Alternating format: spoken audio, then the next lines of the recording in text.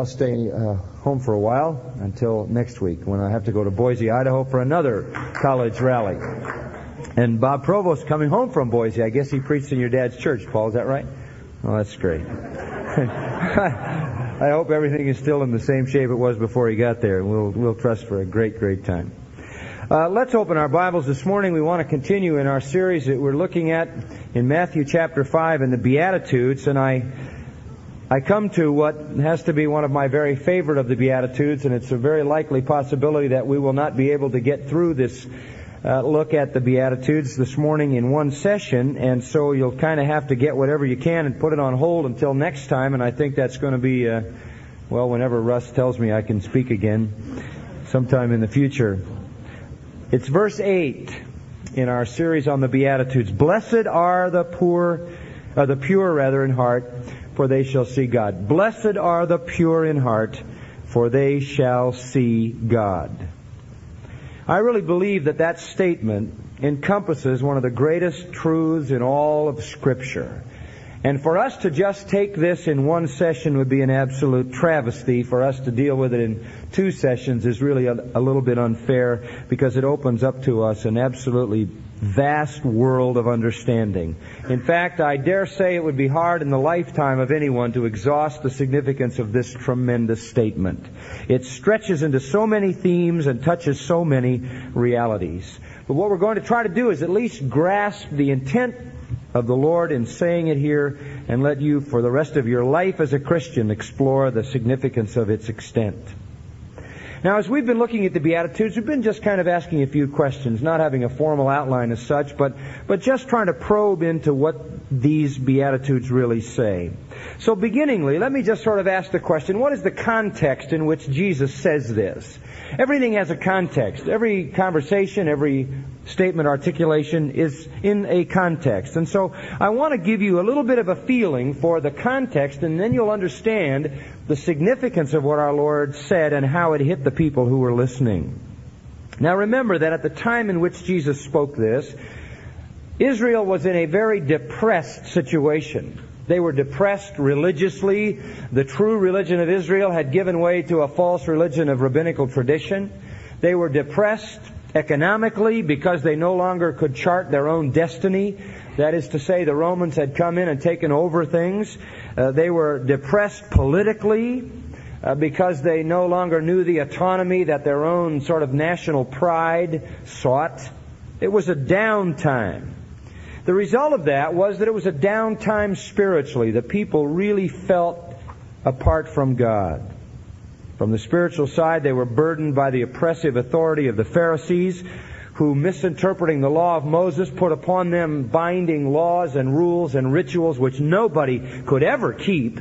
And so the people lived under that relentless, rigid system of duties that were absolutely impossible to perform, and consequently felt that no matter what they did, they never attained the place of pleasing God.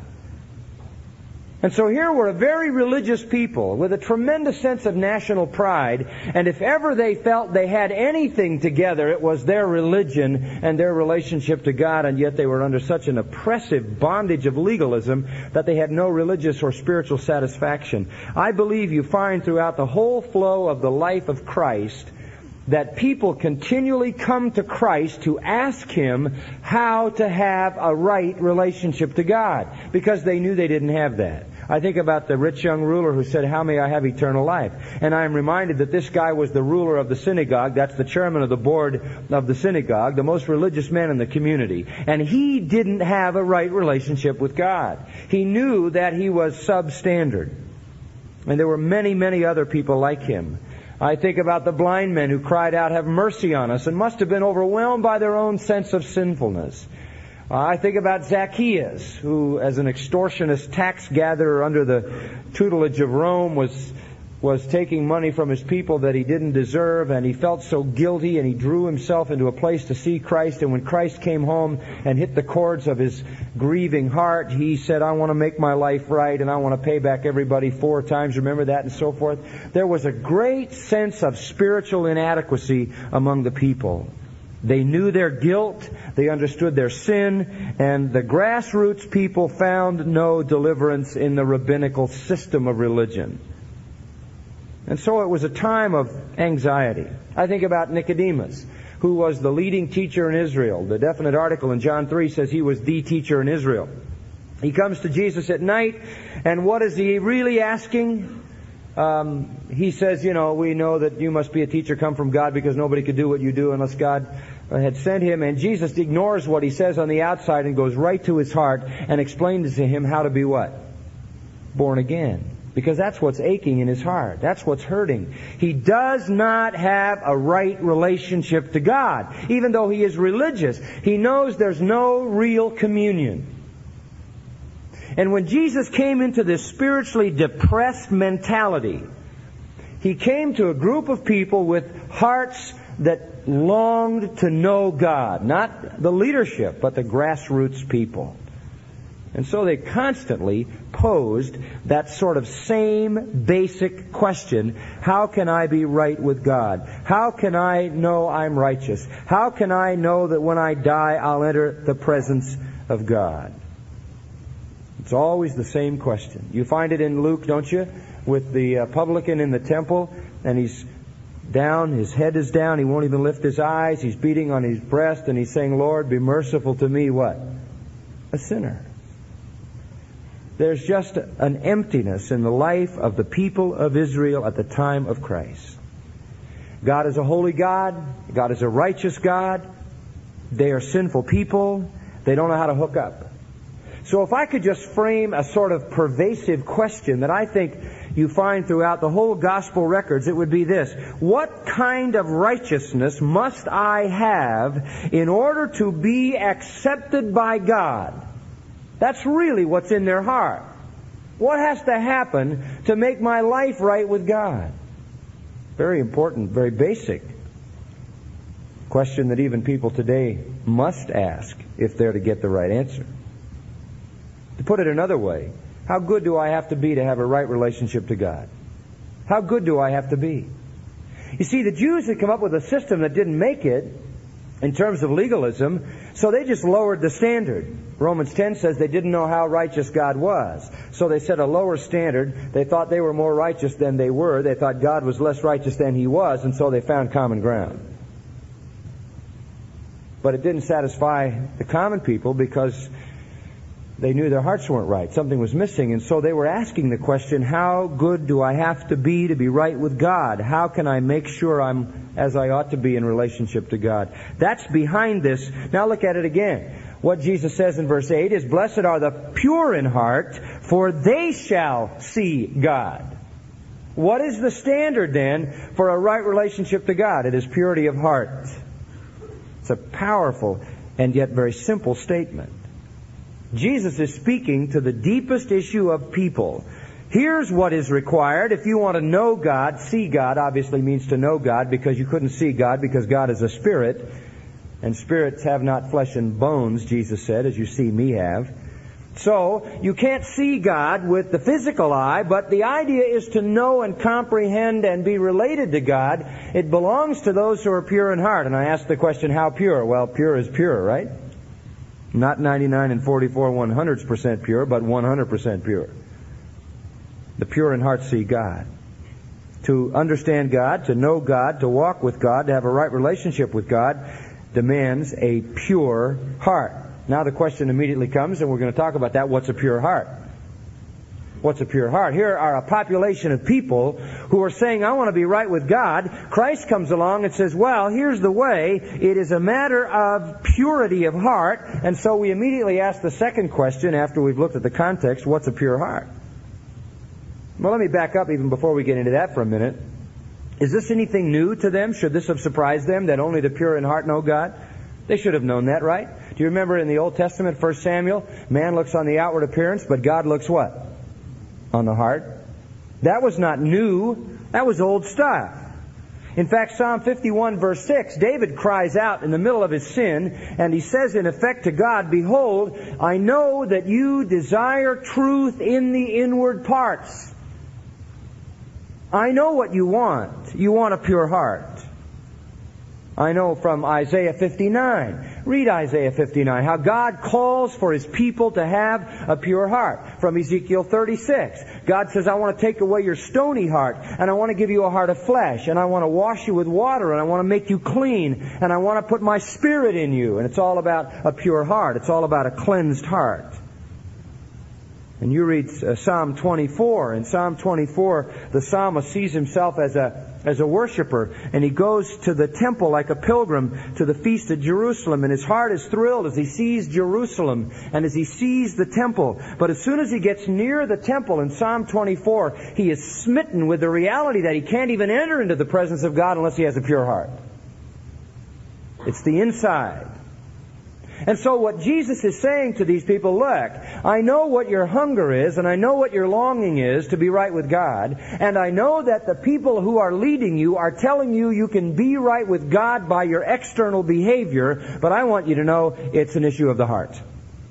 It's an issue of the heart. And that's always been the problem, you know. There are only two kinds of religion in the world. The one that says you can be right with God on the outside by your activity, and the other one says you can only be right with God by the change of your heart. And all false religion is predicated on the fact that God is pleased with your religious behavior. But true Christianity says, no, God is only pleased with a transformed heart, a pure heart. It's always been the pure in heart who have known God. Always. Not just now, but always. So many have missed that. Look at 1 Peter for a minute, chapter 1. Let me show you a passage there that is perhaps familiar to you. 1 Peter 1 and verse 15 says, But as He who called you is holy, so be ye holy in all manner of life. Because it is written, Be ye holy, for I am holy. And if you call on the Father, who without respect of persons judges according to every man's work, pass the time of your sojourning here in fear, for as much as you know that you are not redeemed with corruptible things like silver and gold from your vain manner of life received by tradition from your fathers, but with the precious blood of Christ, as of a lamb without blemish and without spot, who verily was foreordained before the foundation of the world, but was manifested in these last times for you, who by Him do believe in God, who raised Him up from the dead and gave Him glory, that your faith and hope might be in God, seeing that you have, here it comes, purified your souls. How? How did you become holy, as was required in verses 15 and 16? By obeying what? The truth. Through the power of the Spirit, resulting in unfeigned love of the brethren. And you can stop at that point. Verse 23 says you were born again. You were born again by the power of the Word of God. So the requirement of God here is that you be holy. And the actual possibility of that is made a reality by being born again through faith by the power of the Spirit. So the pure in heart then, whether you're looking at Old Testament or New, are the ones who know God. Now let's talk a little bit further about what it means to be pure in heart. Let's take the word heart for a minute. We know a word in English, cardiac. That's from the Greek word cardia, which is heart. Cardiac is our familiar term. And what we have here then is discussion of the cardiac system, spiritually speaking.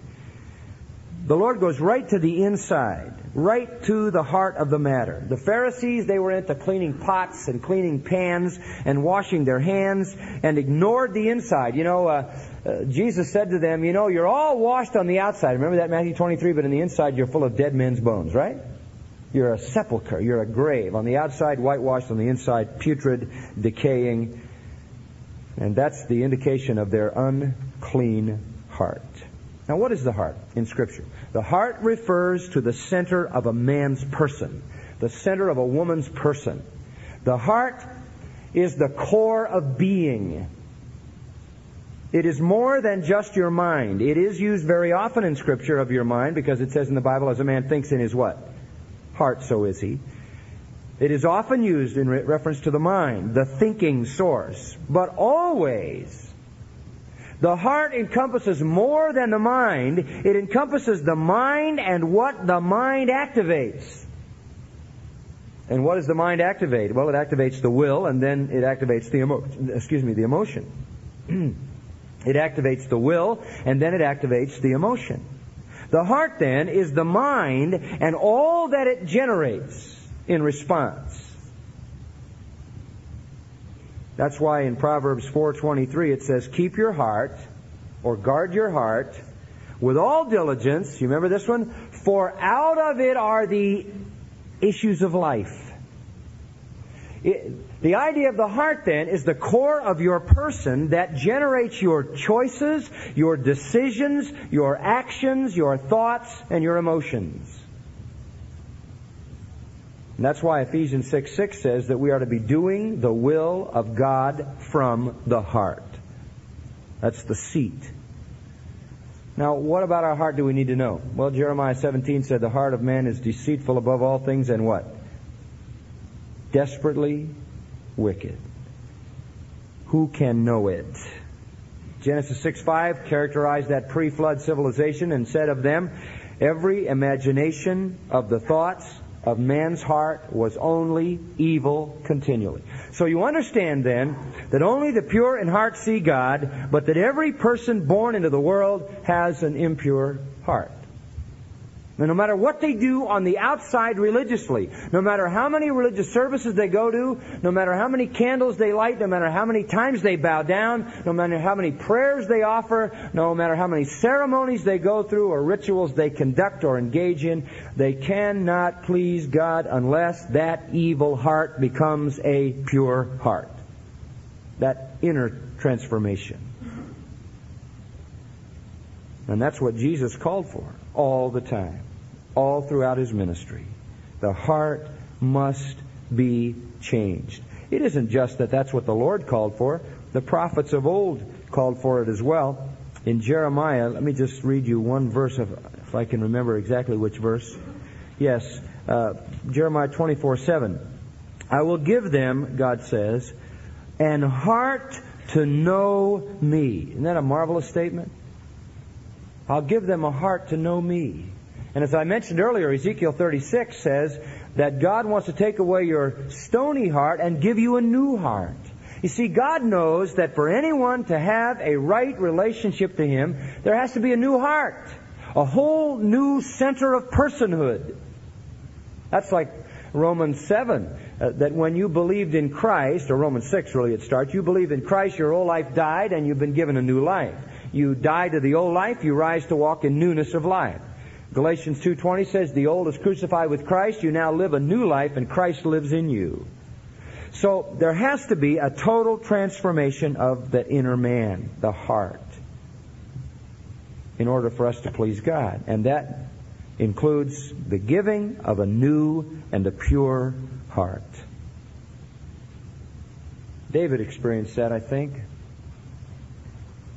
David said in Psalm 57:7, and this is a wonderful statement that every one of us ought to be able to say. He said, my heart is fixed, O God, my heart is fixed. What did he mean by that? He meant my heart is set on one thing. It's attached to one thing. It's stuck to one thing, and that one thing is that I should please you, that I should obey you. The heart. And you see, this was what was totally absent in the religion of Israel, just as it is today. I see religious people in all kinds of religious formats who do not have a transformed and pure heart. And all their religion is absolutely useless. Now let's look at the word pure for a minute. What do we mean by this? Katharos. Katharos. You ever heard the word cathartic? That's used in medicine. Cathartic is usually, if I remember right, an agent for cleansing, an agent for cleaning, an agent for making something pure. We use the word catharsis. We say someone had a catharsis experience, a purging experience, an experience that sort of washed out a lot of old garbage. And that's where the word comes from. It is akin to the Latin castus, which is the root of the English word chaste, which means to be pure. It's a word that comes from katharizo, to mean to cleanse from any filth or any impurity. In a moral sense, it means to be free from defilement, free from sin, purified from evil. It also seems, if you do a little etymological study, that it has the idea of unmixed. Pure in the sense of no mixture. It is unalloyed. It is unadulterated. It is used for sometimes corn that has been winnowed and sifted and cleansed of all chaff, and all you have left is the pure. And we can emphasize that idea, that it is unmixed. I think that's a good emphasis. What it means is that the heart that pleases God is an undivided heart. There's no duplicity. There's no double-mindedness. There's no division. Jeremiah 32:29 says, "And I will give them," I love this, "one heart and one way, that they may fear me forever." Not double heart. Not a little bit for God and a little bit for this. Not a preoccupation with sin as well as a concern for God. But one heart and one way, says Jeremiah 32:29. That I think is spiritual integrity. Spiritual integrity. Psalm 78 says, "He fed them according to the integrity of his heart and guided them by the skillfulness of his hands." Speaking from David. Integrity basically means single-mindedness, unmixed. It's a total commitment. Singleness of heart. Didn't James say a double-minded man is what? Unstable in all his ways. And Jesus, I believe in Matthew 6, called for singleness of heart. If you look over in Matthew 6 in the familiar passage, verse 19, he tells them to put all their treasure in heaven. Verse 21 says, "Because where your treasure is, there will your heart be also." And then in verse 24 he says, "And you better focus on one thing, because no man can serve" what? "Two masters." So the word katharos, the pure heart, can mean an undivided heart. It can mean a single heart, where there is only one life purpose, and everything is focused on God. As in Psalm 16, where David says, "I have set the Lord always before me." I have set the Lord always before me. He is the focus of everything. But I think it's more than that. It's more than just a single heart. It is a pure heart. It's more than just motive. It's action. It does speak of a pure heart. You remember what David prayed after his sin in Psalm 51, after he sinned with Bathsheba? He said, "Create in me" what kind of a heart? "A clean heart, O God." David had a single pure motive toward God, and I believe he sought also to have a pure heart. Not just a single heart, but a pure heart. So, summing it up simply, when we say God calls for a pure heart, He means a heart of total devotion to Him and a heart that is free from sin. Now, that's not an easy thing. In fact, for you and me, that's an impossible thing. No man in and of himself and no woman in and of herself can create in herself a pure heart. And so here you find again what our Lord is saying. Here is a standard that you can't meet. You have to have an absolutely pure heart to know God. He's saying this to people who are religious up to their proverbial ears. But He's saying it's all useless if the heart isn't right. And the heart that is pure is the only heart that pleases God.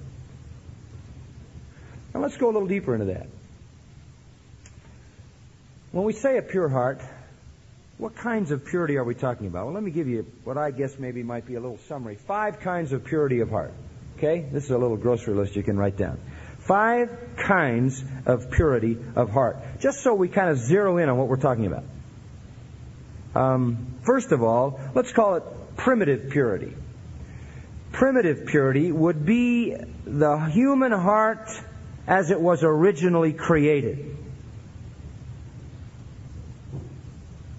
In other words, in its basic creation, the human heart was as pure can be. No sin. Pure. Primitive purity. Now let's talk about a second kind of purity. I'll just give you 4. I'll condense a little. The second is, let's call it ultimate purity. There was that primitive purity of man before the fall, and there is that ultimate purity of man after God restores him. This will belong to the saints in glorification, when we will be like Jesus Christ, for we shall see Him as He is. We will be as holy as God is. We will be so holy we can stay in heaven forever and never be thrown out. We are so holy we can sit on the throne of Christ and the throne of the Father. We are so holy we can live in the Father's house. Absolute, total perfection. That is ultimate purity. So we have this primitive purity before the fall. We have ultimate purity in what Milton called Paradise Regained. Then the third thing would be in the present, in between those two times where sin has stained the world, we have in Christ a positional purity. We have in Christ a positional purity. And that is to say that when you became a Christian, now mark this, God imputed to you the purity of Christ. Is that not so? He gave you the righteousness of Christ. I mean, that's Romans 3, Romans 5. The righteousness of Christ. Now, when you look at John MacArthur, you say, is John MacArthur pure in heart? The answer is, in the positional sense, before God I am. Why? Because Christ has bestowed upon me His own purity before God. Isn't that marvelous? So that when God sees me, He sees me in Christ. When He sees me perfect in Christ, in that positional sense. When He sees me as holy as His own Son, who is not, Hebrews says, even ashamed to call me brother. Now that is the only way that you or I or anyone else could ever be pure in heart in this life, would be to have God impute that purity to us, or credit it to us. In a sense, He clothes us in it so that when God looks at us, He sees not our own stained garment, but the garment of the righteousness of Christ. And so we are given purity of heart, and that's a wonderful thing. That is the great gift of God. If those people, by the way, had come in a beatitude mindset, poor in spirit, realizing their spiritual bankruptcy, if they had come mourning over their impurity, if they had come meek because they had offended an infinitely holy God, if they had come hungering and thirsting after righteousness, if they had come seeking for mercy, all those prior beatitudes, they would have received the purity of heart that God demanded, right?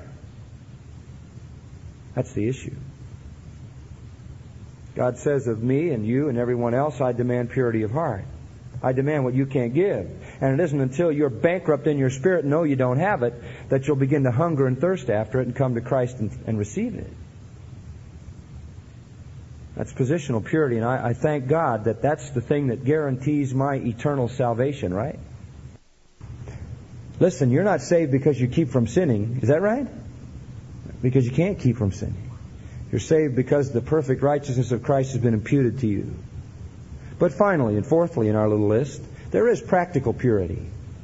And when I say that God desires the pure in heart, and then that God in Christ by His grace makes you pure in heart positionally, I do not mean that means God doesn't care about your practical purity. Because He does. I don't believe there's any such thing as imputed righteousness without a demonstrated righteousness. I don't think salvation is just forensic. That is, God says it so, and not actual. I think there will be in the life of a believer a pure heart. You say, well, why do I do things that are wrong? Because you have the flesh, and you have to deal with it. But if you want to know whether you have a pure heart, first of all, you look to the Word of God and you say, when I put my faith in Jesus Christ, God says positionally He gave me a pure heart, so I know I have one. But there's a second aspect. I know I have a pure heart because when I look deep into myself and I look at the very deepest desires that I have, those desires are to please the Lord. Does that sound familiar? I don't always do that. You don't always do that. But when I sin, I have regret. How about you? Do you have a great regret when you don't sin? Do you say, boy, I went through a whole day and didn't even get to sin. What a bummer. Well, that's how the world is.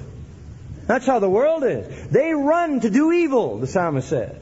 They're in a mad rush to do evil. They fill up their life with sensual fulfillment. Show me a believer and I'll show you somebody who, when he does that, feels terrible because it violates the purity that's really there in his heart.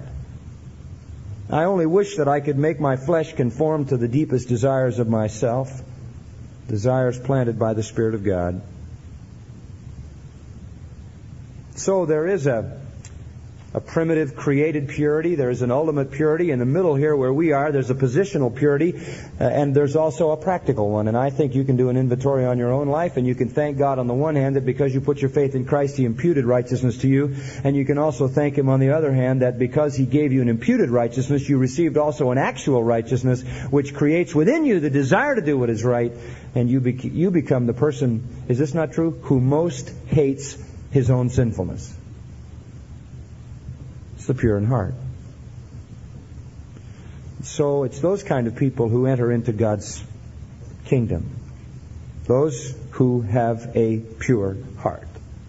Who have received a pure heart in receiving the righteousness of Christ, and who actually experience a heart that longs to do what is pure and right.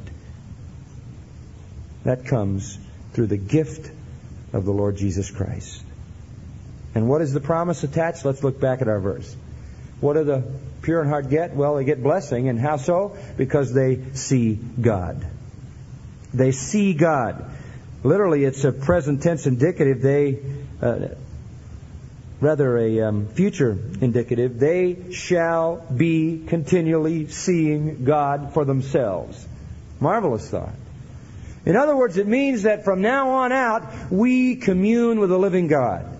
And that gnawing hunger in the heart of the Jewish people of that time could be satisfied. You could know you were right with God. You could know God. You could walk with God. You could experience God. The wonder of the pure in heart is that they know God. Isn't that a marvelous thing? I mean, I hear people who tell me from time to time, well, I know this person, and I know this person, and I know this person, and I always think to myself in a situation like that, well, I know God.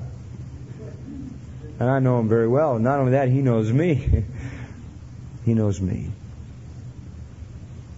Moses begged, Exodus 33:18, show me your glory. David, Psalm 42, as the deer pants after the water brook, so pants my soul after Thee, O God. My soul thirsts for Thee, for the living God. When shall I come and appear before God? Oh, how much the heart of man wants to see and know God. You remember what Philip said to Jesus in John 14? Show us the Father. We want to know God. That's the cry of the human heart. And the ones who are pure in heart, they do know God. What a tremendous, tremendous gift. You see, the purity of heart, in a sense, if we can follow the metaphor, the purity of heart cleanses the heart so that it can see clearly. It cleanses the vision of the soul to see and know God. How do you receive that cleansing? Through faith in the Lord Jesus Christ. When you put your trust and faith in Him, receive Him as Savior. Acts 15:9 says, purifying the heart by faith. Purifying the heart by faith. You put faith in Jesus Christ, your heart is purified, the vision of your soul is made clear, and you really see God. And you walk with Him and you know Him. Do you have that sense in your heart?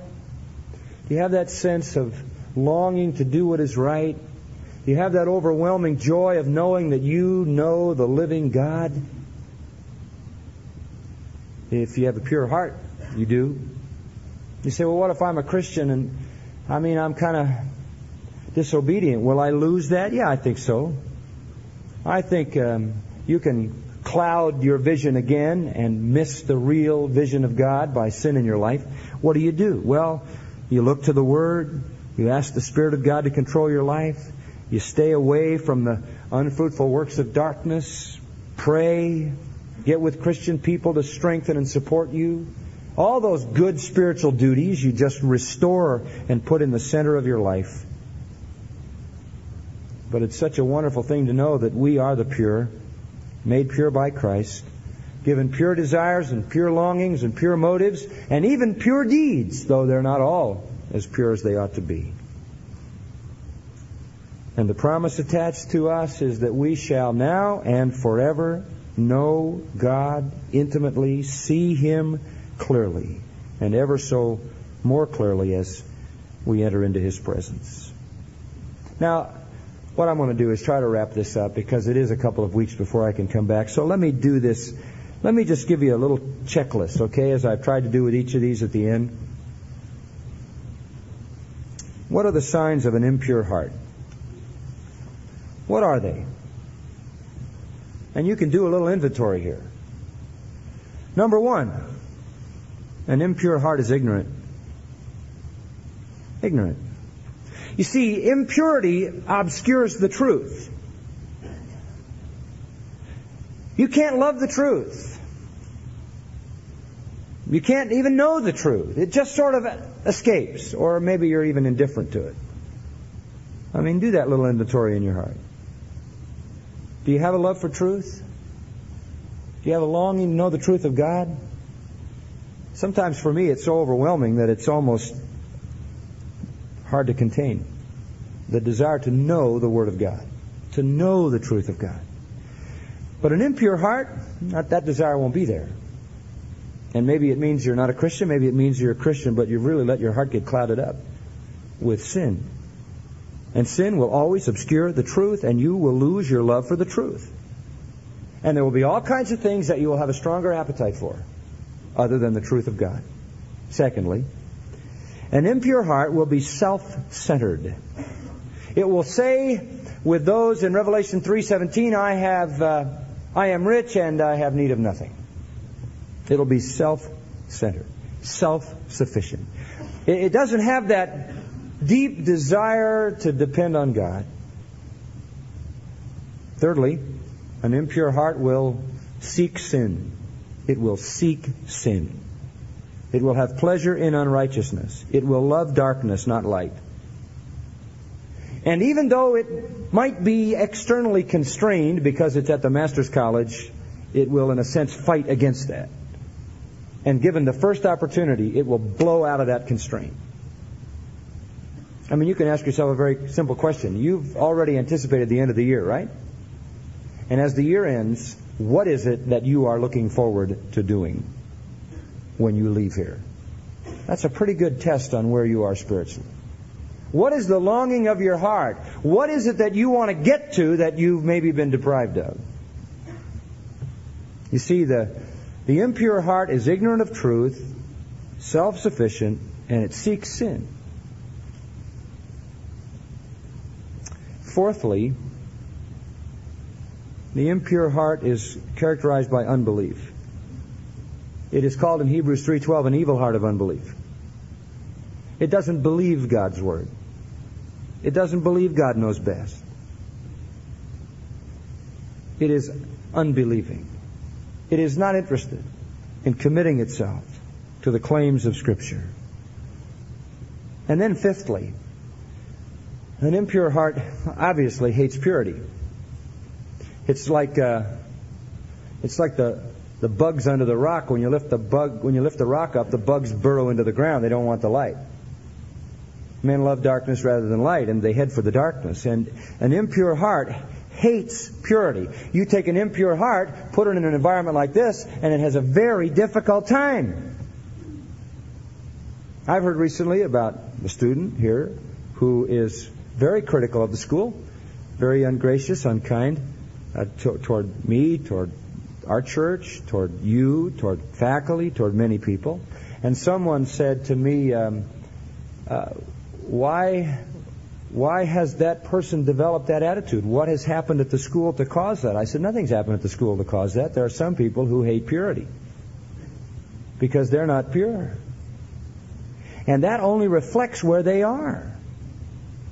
I understand that everything isn't the way it should be. It's not that way in my house, in my life. It's not that way here, but by God's grace, we seek purity, and if you don't, you might be uncomfortable. Probably will be. Fools hate knowledge, Proverbs 1:29 says. Micah 3:2 says there are haters of purity. So, an impure heart is ignorant of truth, has no love for it, is self-sufficient, seeks not to lean on God, seeks sin, is unbelieving, and basically hates purity, and so runs from it, lest they be exposed. But let's turn it around, finally, and ask the question, what are the signs of a pure heart? A little inventory here. What are the signs of a pure heart? Number one, I love this, sincerity. Sincerity. So basic. A man in whose spirit there is no guile, Psalm 32:2, like Nathaniel. Really honest, sincere heart. Great integrity. Boy, I tell you, I love integrity. A friend of mine from Sweden told me a good illustration of integrity one time. He said, integrity is like making bread. He said, I don't know how to make bread, and he didn't either, but this is what he said, and I'll pass it on to you. It might not make very good bread, but this is the ingredients that he gave. You take a flour, does that sound right? Water, salt, a little butter, and anything else you want to throw in to make it whatever kind of bread you want. And he said, if you just take a bowl, and maybe you put some eggs in it if you want to have a special kind of bread. You throw in the flour, the water, the salt, the butter, whatever, the eggs. Just take that pan like it is and stick it in the oven. What are you going to get? Absolutely nothing. He said, the thing you have to do is stir it. You got to mix it all up until every part touches every other part. Then it makes bread. That's integrity. Integrity in a life is when every part of your life touches every other part. So that nothing happens inconsistent with who you are. See? Nothing happens out of character. If I say I love God, then everything I do touches that. If I say I love you, everything I do touches that. If I say I want to serve God, then everything in my life touches that. So that there's integrity. Marvelous thing. Maybe the most desirable of all human qualities. A man who says he believes and who lives what he believes. That's a pure heart. There's integrity there. Sincerity. One and the same. Secondly, and these are obvious, the second sign of a pure heart is a hunger for greater purity. A hunger for greater purity. A dissatisfaction. I think of it as the blessed dissatisfaction. That kind of a person will cry out with Paul in 2 Corinthians 7, let us cleanse ourselves from all filthiness of the flesh, perfecting holiness in the fear of God. Remember that Paul used the plural pronoun, let us cleanse ourselves from all filthiness of the flesh. And somebody might say, well, Paul, do you really have a problem with the filthiness of the flesh? And he would answer, yes. He didn't say, I used to be the chief of sinners. He said, I am. There is a desire for greater purity. And so look at your heart. Is that your longing? Is that your real hunger? Or are you in a position where you just want to be impure as fast as you can? Or that isn't even an issue with you? Thirdly, another mark of a pure heart is a hatred of all sin. Not only personal sin, but all sin. The psalmist says in Psalm 119, 104, as he extols the virtues of Scripture, he sets Scripture on one side, and then in that 104th verse he says, I hate every false way. I hate every false way. Because I love so much that which is pure, I hate so much that which is impure. A pure heart then has integrity, a hunger for greater purity, and a hatred of all sin. Fourthly, I believe a pure heart avoids all appearance of evil. 1 Thessalonians 5:22 avoids all appearance of evil. It so hates evil that it not only doesn't want to do evil, but doesn't want anybody to think it might be doing evil. I'm sensitive to that. I hope you are. It isn't just that I don't want to do what is wrong. I don't even want anybody to think I might have done what is wrong. So I avoid that appearance, if at all possible. Fifthly, people with pure hearts love people with pure hearts. They have a love for other pure-hearted people. That's what 1 Timothy talks about, chapter 6, love out of a pure heart. Those whose hearts are pure then have integrity or sincerity. They hunger for greater purity. They hate sin. They avoid appearances of evil. And they love others with hearts that are pure. That's the old adage, birds of a feather, what? Flock together. You can tell a man by his friends. You can tell a girl by her friends, right? Show me who you associate with and I'll tell you about your spiritual life. Sure, it's easy. I just watch and see who you like to be with. If you have a pure heart, then you will love to be with people who have what? Pure hearts. It's basic. If you have a pure heart, you will not love to be with people who don't have pure hearts. And then, sixth, I'll throw one more in. I believe people with a pure heart are preoccupied with worshiping God. there's a focus in their life, a wonderful focus on God. They are concerned about His holiness. They would say with David, zeal for your house has eaten me up. With Jesus, they would want to cleanse the temple in a sense that defiled their wonderful God. They are preoccupied with God. They live in the sense of awe that God has loved them and given Himself for them and saved them and become their God and poured out eternal blessing on them. These are the pure in heart. And it's my prayer, as always, for my own heart and for the hearts of all that God puts into my life, including you precious people here, that we shall know the experience of pure hearts. Let's bow in prayer.